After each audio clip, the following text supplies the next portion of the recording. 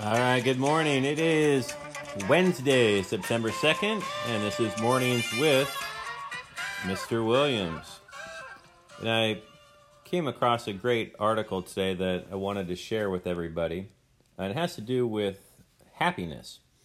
And I'm sure some of you have heard me mention before that humans are capable of manufacturing your own happiness regardless of the circumstance that you are in. And this article from Psychology Today kind of confirms that. It's called The Pursuit of Happiness.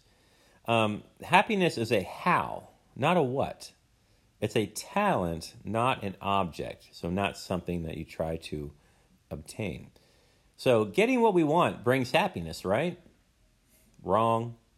Now, a lot of people believe this, and they go in search of happiness as if it were something that could be found or obtained. But it's actually something that we do internally. Shakespeare said in Hamlet that there's nothing good or bad, but thinking makes it so. There was a Harvard psychologist, Dan Gilbert, who ran a series of workshops to try to figure out where this happiness comes from.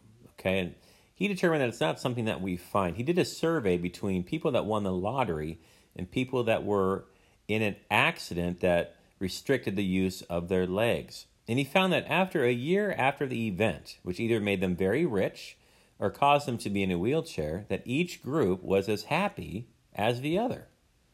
Now, I imagine if somebody asked you which scenario you would think would make you happier, you would say, well, winning the lottery, not being in some type of accident, right? But it appears that is not the case. Humans appear to have a psychological immune system which enables us to make the most of any situation and believe that it is for the best. Time and time again, people in difficult situations will express how pleased they are that they went through it because they learned so much from that difficult situation and their lives have actually changed for the better.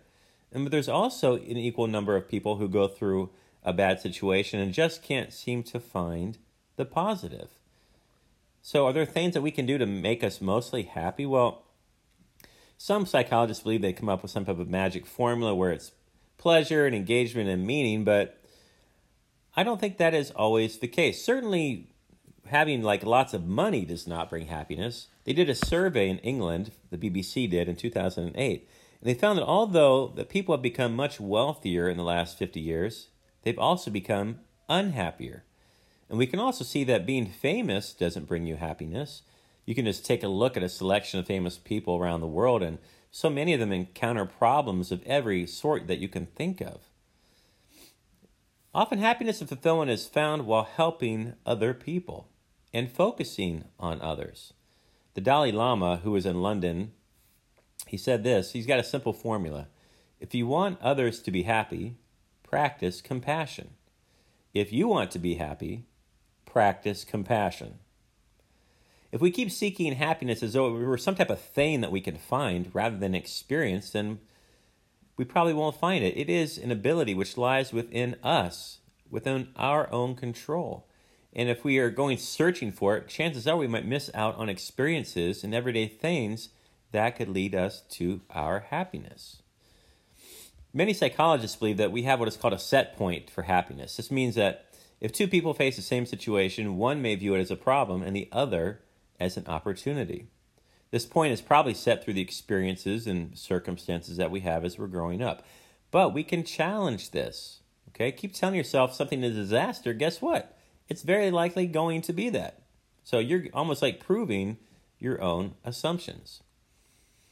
Professor Martin Seligman suggests that we play to our strengths. Pursuing activities that we are not good at or dislike, we set ourselves up for discontent and happiness. But playing to our strengths, we can raise our chance of success and approval, and in this way, we can raise our happiness level.